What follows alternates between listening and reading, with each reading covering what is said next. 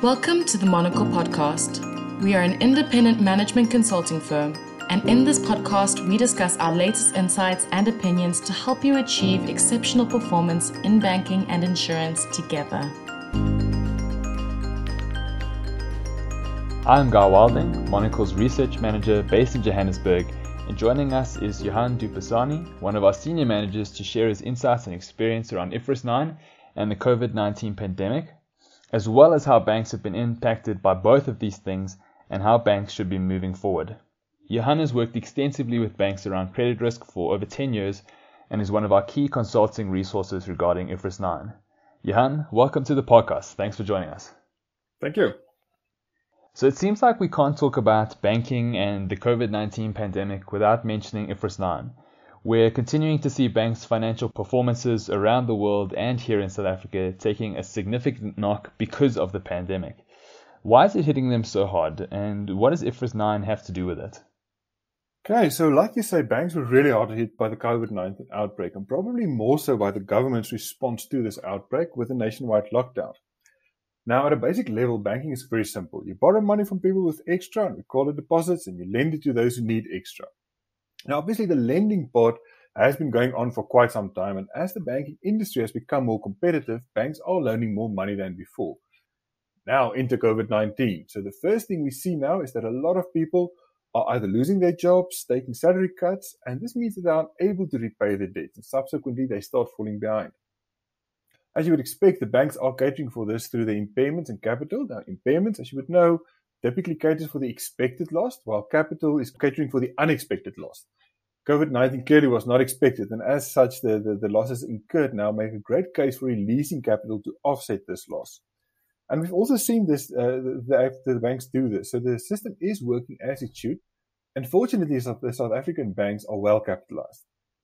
Unfortunately, we are also now seeing extreme spikes in the impairments for the banks under the new IFRS 9 regulations. And I believe this is a result of a few unfortunate events happening at the same time. So first up, we have IFRS 9.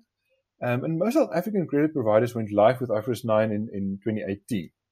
And this meant that they rebuilt their models under the new methodologies. Now remember, IFRS 9 asks that we take a forward-looking approach, which is different to what we had in the IAS 39, which was the old methodology. And it includes new things like the significant increase in credit risk and curing from default rules. Now, for those who are unsure, a significant increase in credit risk says that we need to have some sort of rule that will look at up-to-date customers that are showing signs of high risk but have not defaulted yet or missed any payment and impair for them at a higher rate than the other up-to-date customers.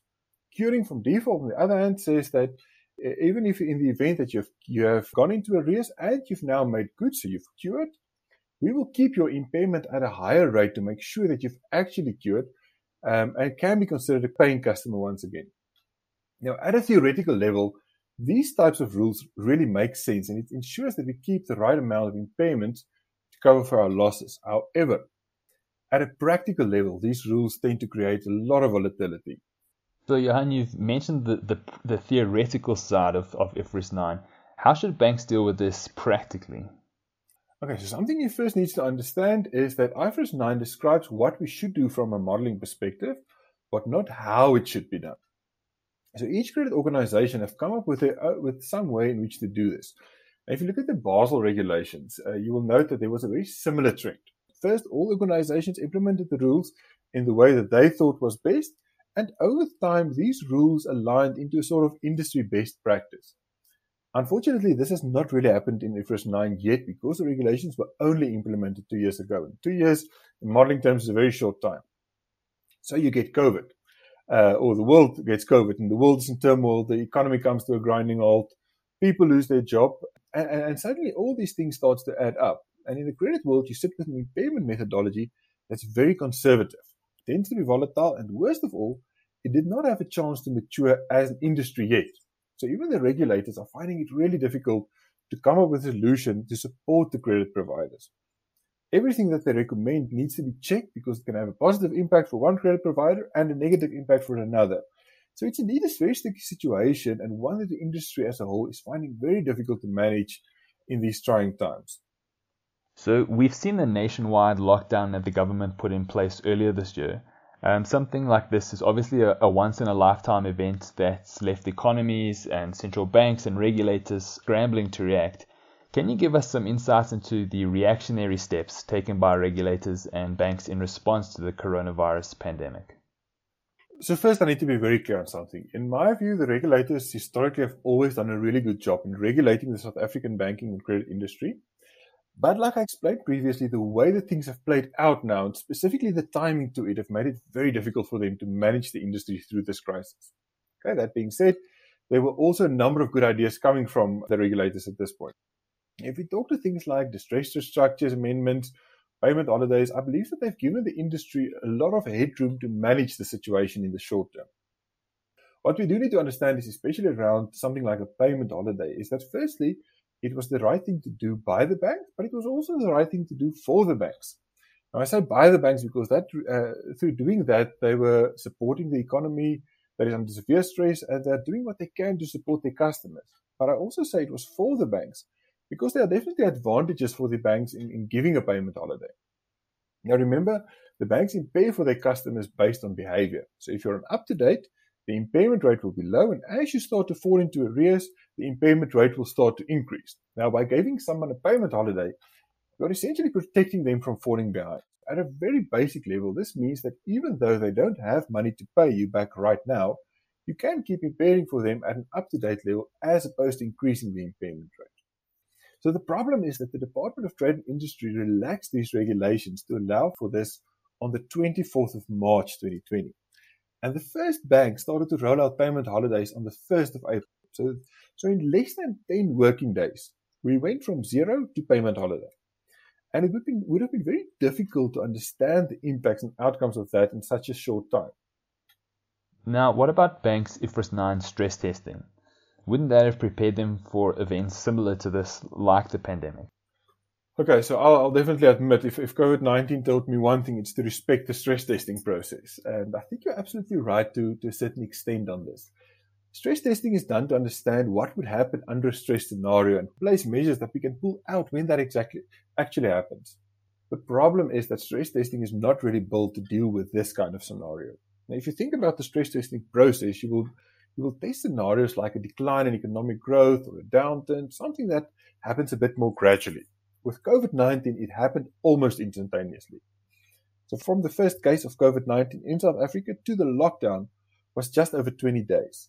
So things happened really fast in this one, and nobody saw this coming. So if I told you in the middle of Feb, we might go into a lockdown that's almost similar to a kind of war scenario, you'd have a hard time believing me that it could happen this quickly. Planning for events like this is not something you would generally do, and not at a granular level like an impairment level at least. And also, this is one type of extreme scenario.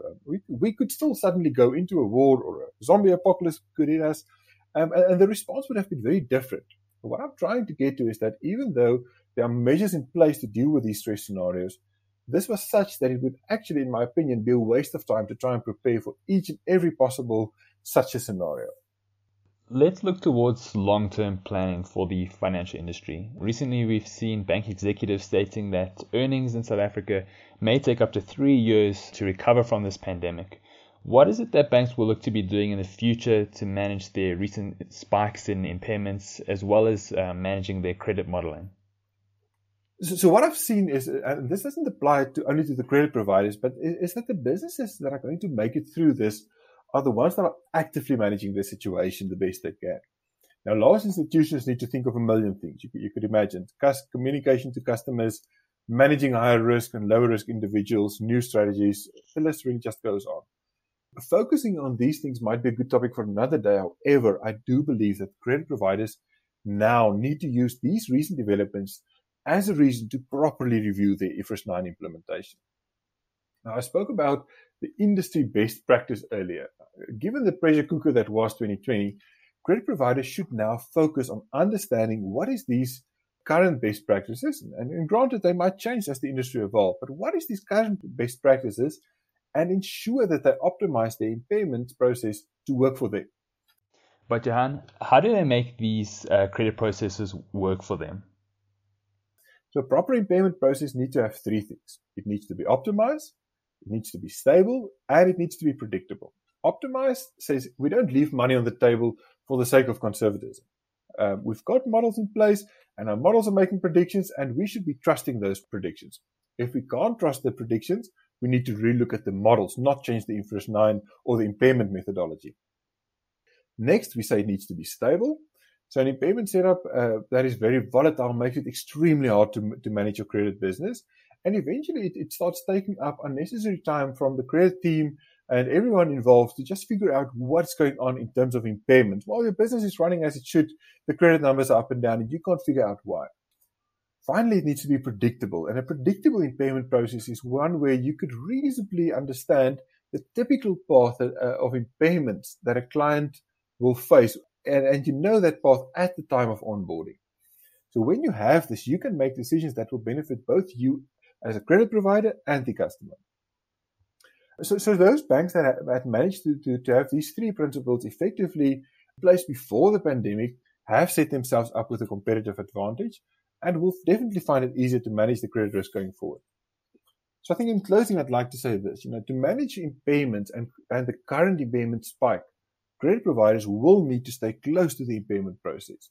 Often we say we stay close to the impairment number, but we now need to focus on the process and ensure that the number coming out of that process actually talks to what's happening in the business. Johan, thank you for sharing your insights into the impact of IFRS 9 and also how it practically impacts the way banks operate, especially in the light of recent events. If banks and lenders are looking to find out more about how Monocle can assist them, how can they go about finding out more?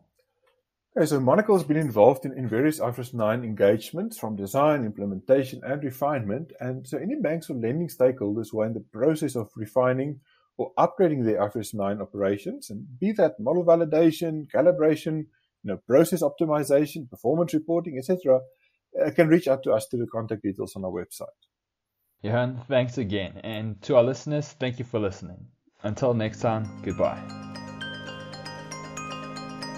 Visit monocle.co.za or co.uk to subscribe for updates. From Johannesburg to London, Cape Town to Amsterdam, Monocle, we design change.